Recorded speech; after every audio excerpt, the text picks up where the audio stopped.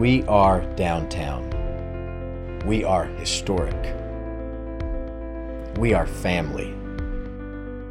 We are scriptural. We are First Baptist Church.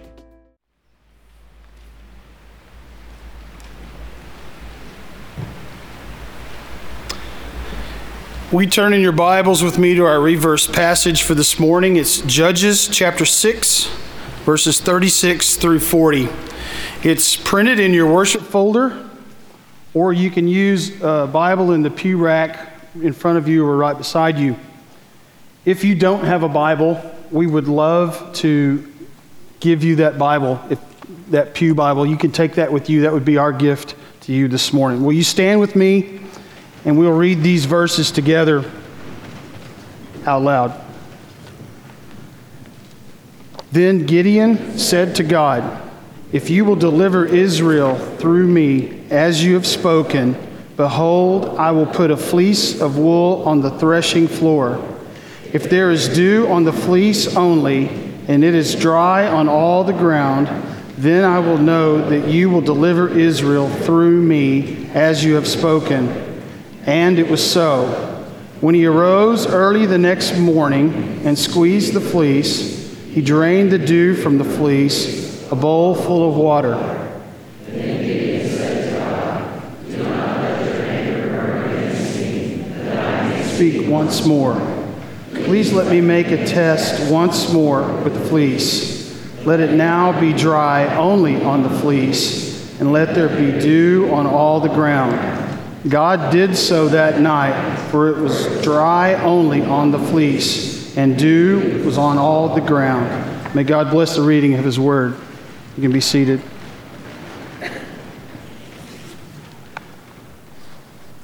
This morning we're in week 8 in our 13-week summer series, our Reverse series, studying the book of Judges.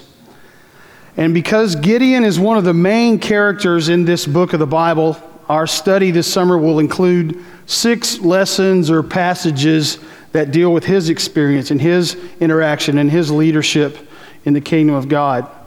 This is the 3rd text about Gideon in this series.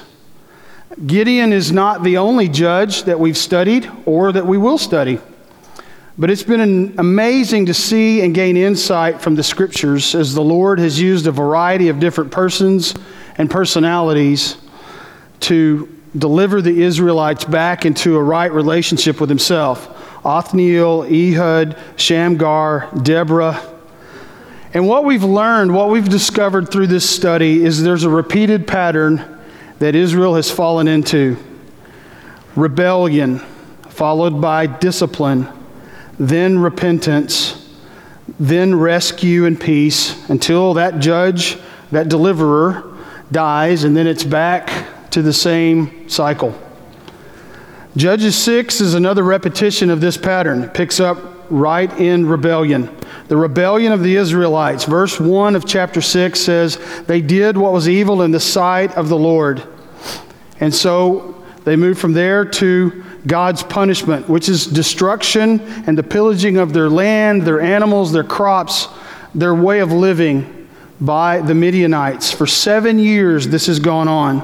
And it brings them to a point of repentance in verse 6, where they cry out to God, and God sends a prophet to remind them of His goodness. In verse 8, He reminds them of His goodness over their history, specifically Egypt, and He reminds them of their disobedience. Now, the prophet was a new facet to the pattern, and it just happened with Gideon, and God uses that prophet to do that. And then He reminds them of their disobedience. He reminds them of where they are and why they're in this situation. And then we're introduced to the person and personality of Gideon, the next judge for Israel, if you will, whom God is choosing to use to rescue His people. Our text this morning is the last section of chapter 6, and it's the culminating event that, spoiler alert, prepares God's chosen leader and His people for battle and for God's rescue from the Midianites and others. Just a couple of notes from me. It can sometimes be very tricky to read and study texts that we're very familiar with. Several, if not most, in this room have known and read this passage of the fleece almost from infancy. We must be careful to keep a fresh approach as we study and we think about the Scriptures, almost as if we're experiencing for the first time, because that's exactly what's happening in this narrative. Gideon is experiencing all these things. The Israelites are experiencing all these things for the first time, in real time. We must also guard against thinking of this just as a story, rather than a narrative that fits within the greater and longer account of God's love and redemption of His people. And you're going to hear me say that several times this morning. Therefore, I want to submit that this passage is less about fleece and more about faith.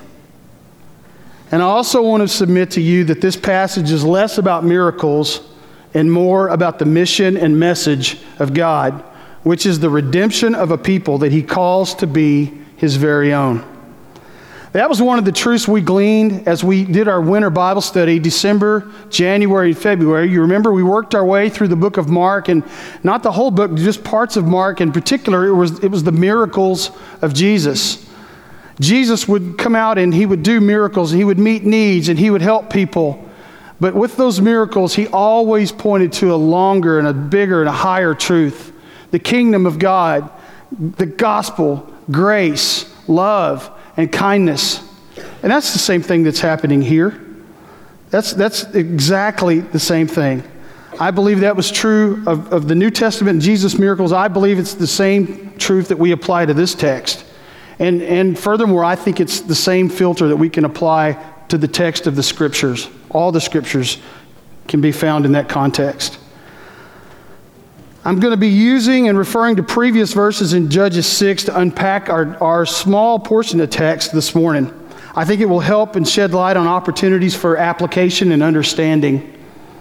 This morning I want us to think about Gideon, God, and grace in that context and in the light of this narrative about the mission and purpose of God. We'll spend most of our time this morning in this teaching time on Gideon, because it's his experience we're focused on in this week's reverse. So what we see in chapter 6 is that Gideon is being called into the role of a judge.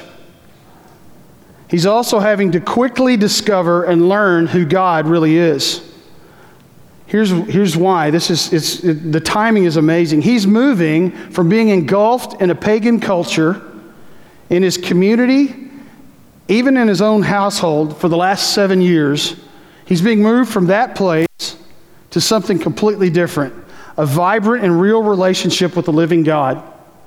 Almost overnight, very quickly, he goes from hiding to being called by an angel, to testing God, to seeing meat and cakes consumed by the Lord, to building an altar and worshiping God, to being told by God to destroy pagan altars that everybody's going to see and take notice of and know that he did it. He also was told to build an altar to the living God that everybody was going to see and take notice and know that he did it. And now in this text, he's at the brink of leading God's army into battle against the very enemy that we're told earlier in chapter 6 was too numerous to count, who has been crushing Gideon, his family, and his tribe, and his people.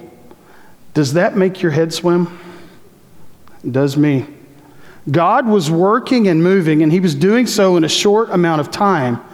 Gideon is drinking through the proverbial fire hose, and it's happening in God's time, and it's happening fast.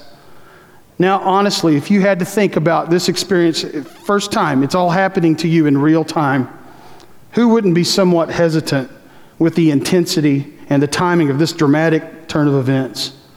I sure would. I sure would.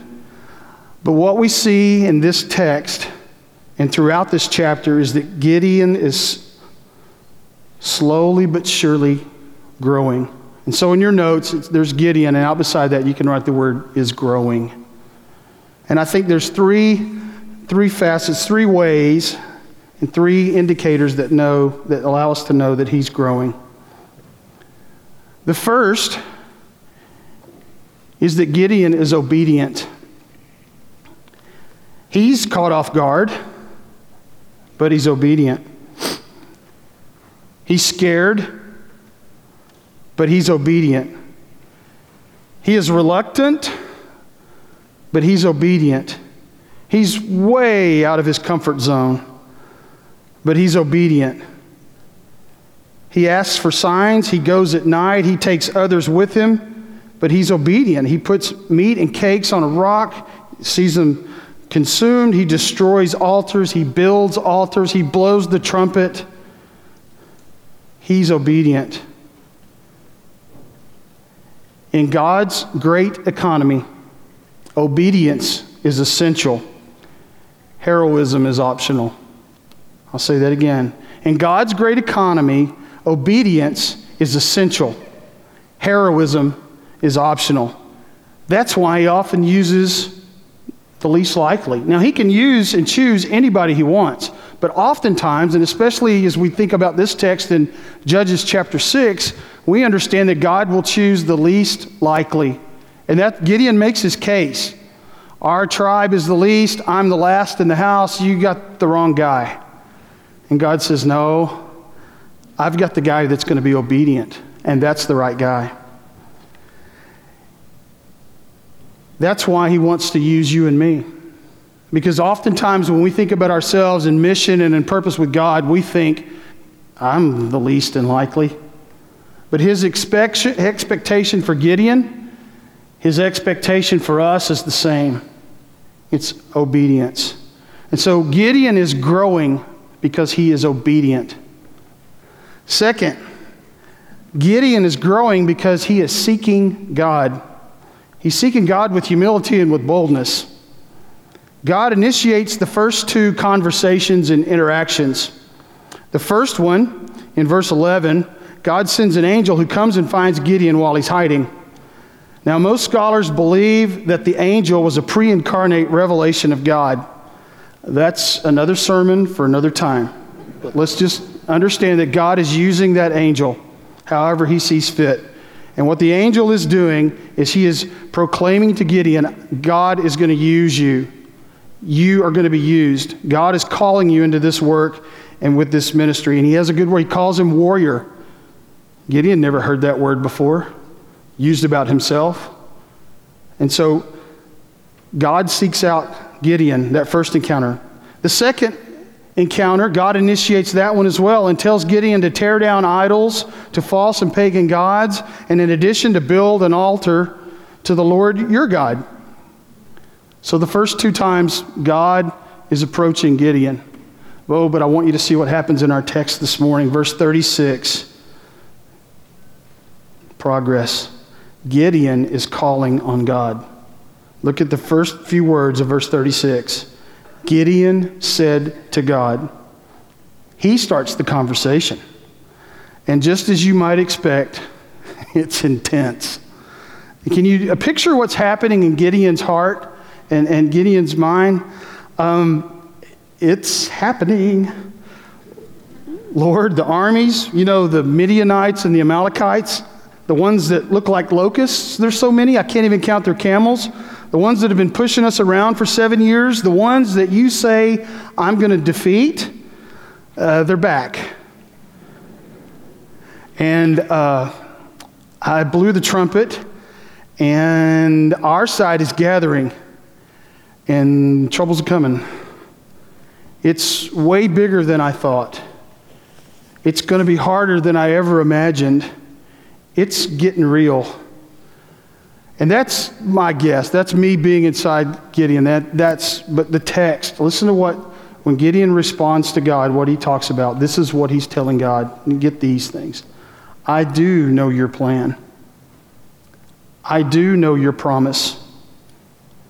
I need assurance. It sounds familiar, doesn't it? It's exactly the conversation that Jesus had with his heavenly Father in the Garden of Gethsemane. You remember that? I know the plan. I know your promise. I need assurance, Father. If there's any way, and Jesus prays and requests, and Jesus gets his answer. Humbly, confidently, gently, he prays. I think Gideon's the same way. He comes to God in humility saying, I know your plan. I know your promise. I need assurance. It was humble, but it was bold. No doubt about it. Lord, I'm asking for another sign, and then I'm going to ask for another one. So let's just be honest. That's a big ask. A sign, the fleece, not once, but twice. But Gideon's perspective has grown. It's changed. When God first spoke to Gideon, Gideon's response was, if I can do this. Verse 15, if I can do this, if? Really? Do you know who you got? But his words in the text today are completely different. I need assurance. He still uses that word if. And all through this account, Gideon never quits being Gideon. He uses that word if as like his favorite word to God. That's how he starts almost every sentence with God. Is, well, if, and if, and if. But he says this. He says, if you will do this through me. Oh, that's completely different, isn't it? He's seeking God, and you can see what's happening. His heart is changing. There's growth in his life. It's a baby step. But God's grace always prepares us for and will lead us to take the next step. Do you know what the next step is? Are you at a place where you do know? Then obedience is your solution. If you're uncertain, you're unclear, God says, ask. More about that in a second. Gideon was not trying to determine the will of God. He was not trying to make a decision. He's asking the Lord to confirm His will, His path, and His timing. Now listen, as a new follower, he's still personally learning the character and the nature and the power of God. He hasn't really paid attention much to God in the last 7 years, and it showed when God first talked to him, but he's getting there. He's growing. Think about this. When Gideon talks to God, the thing he references, the only thing he knows about God is miracles. You did the miracles in Egypt to get us out of Egypt. That's what I remember. Where are the miracles? Was his question, essentially his question to God. And so when he says, I need assurance, maybe, perhaps, that's what's on his mind. And he says, God, I need a miracle. This is not a formula.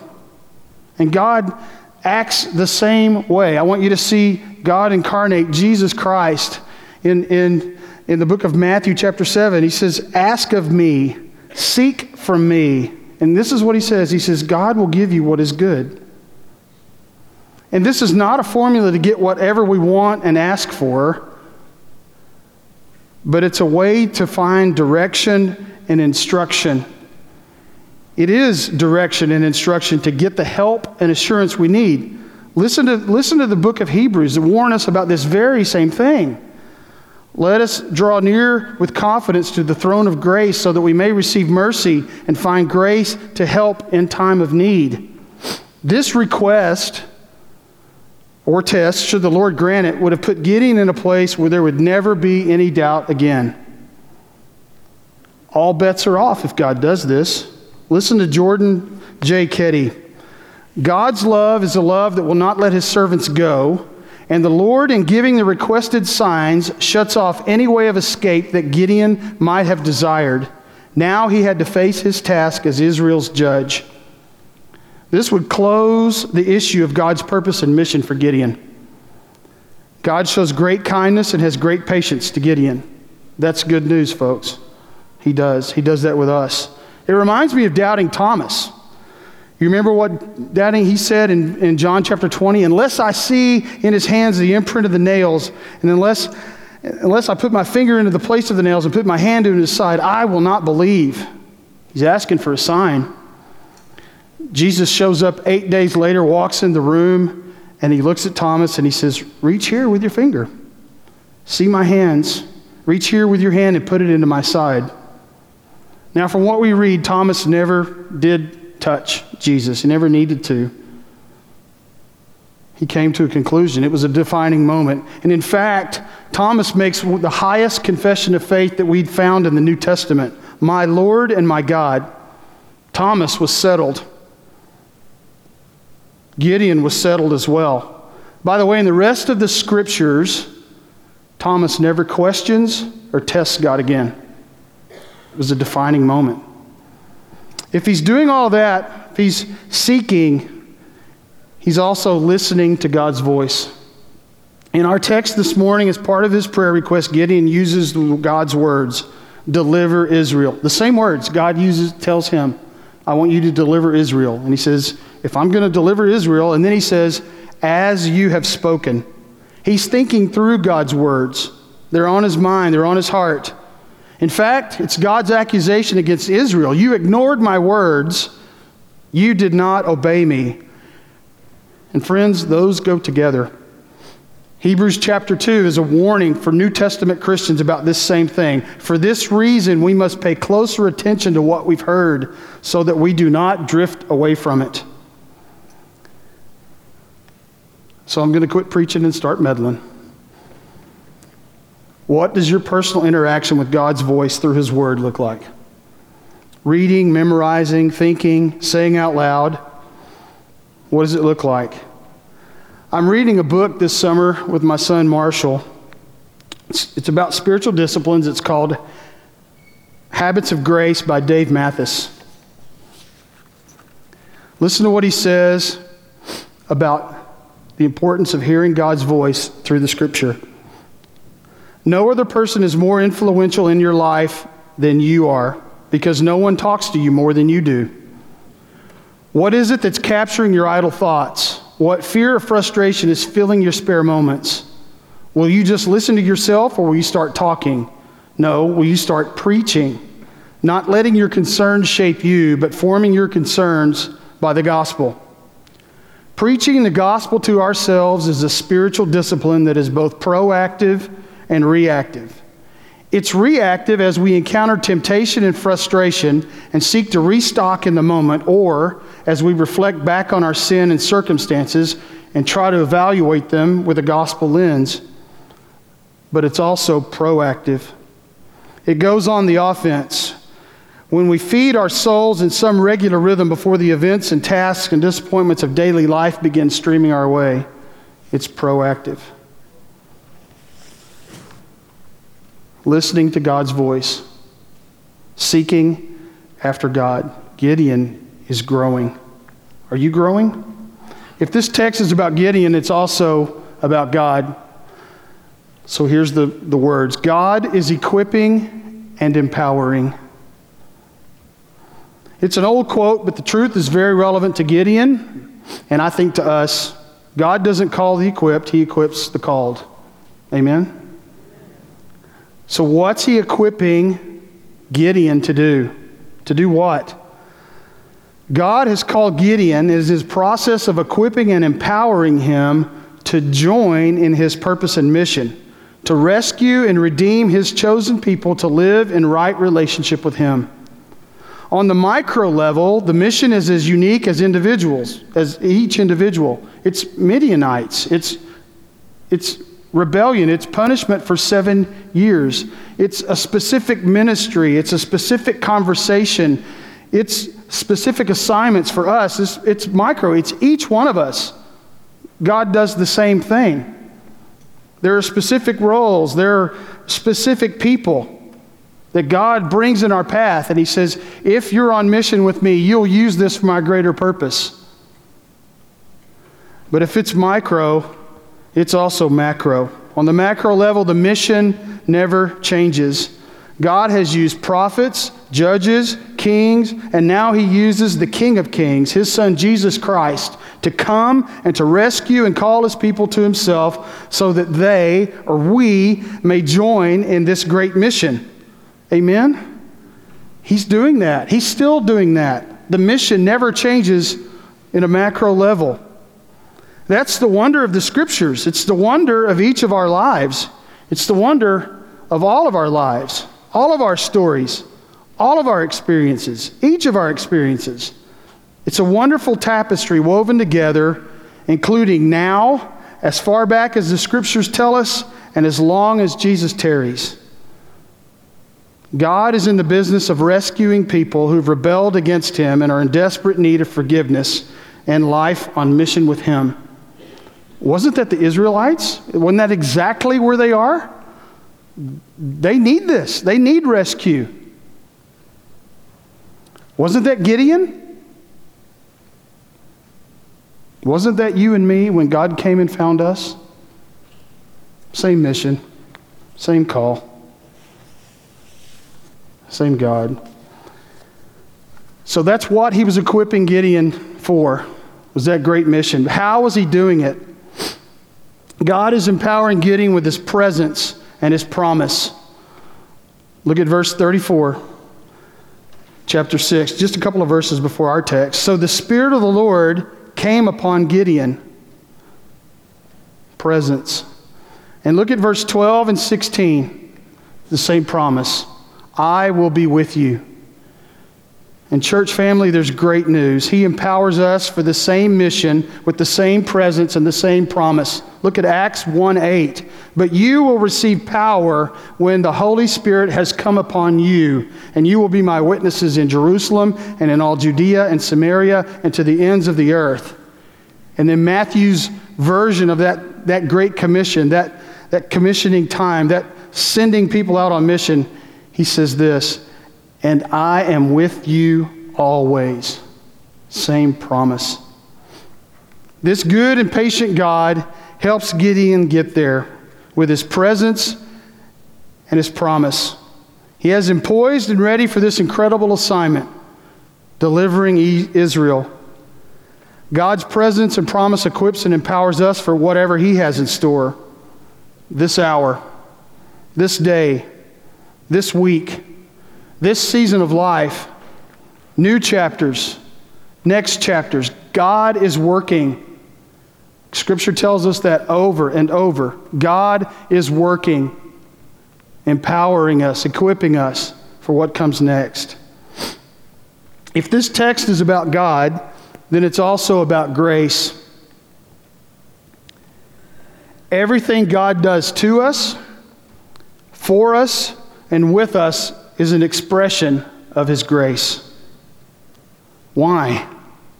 Because all of God's works find their ultimate meaning in His mission and purpose of redeeming and restoring people to a right relationship with Him that gives life, hope, purpose, and joy for His glory and the good of others. Let me say it in a different way. Everything God does is gracious. Conviction, punishment. Just listen to these words.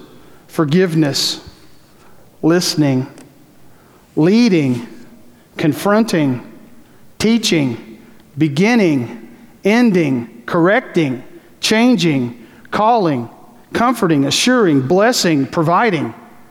You get the point? Do some of these sound terrifying to you? They do to me. Does some of these sound so good and so sweet? They do to me. That's because grace is both assuring and terrifying. It's a profound paradox. By grace, God is calling Gideon to go lead His people into war. That's terrifying. And by grace, God is calling Gideon to go, and by grace, God is bringing assurance to Gideon by doing what he has requested. That's God's grace. John Newton gives us a keen insight to this truth and this dynamic. You know the words. "'Twas grace that taught my heart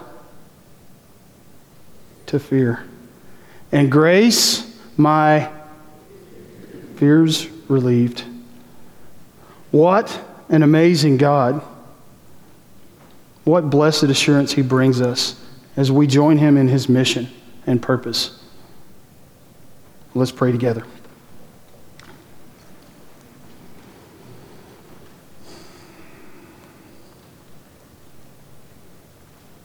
Lord, you are so much wiser than we are. You are bigger. You are stronger. And so today, may the voice of your Spirit speak through your word. Call us. Move us forward. Bring us assurance. Help us. Rescue us. Convict us. Encourage us.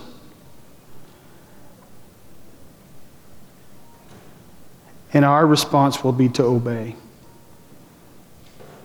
Lord, in these moments, use this time like you use every moment for your glory and our good. And we'll be careful to give you the praise and the glory and the honor that are due your name. It's in Christ's name I pray. Amen. First Baptist Church has been broadcasting its services of new life and historic faith for 46 years. We would like to ask that you continue to pray with us for this ministry and also for your financial support so that we can continue this ministry for years to come. Thank you.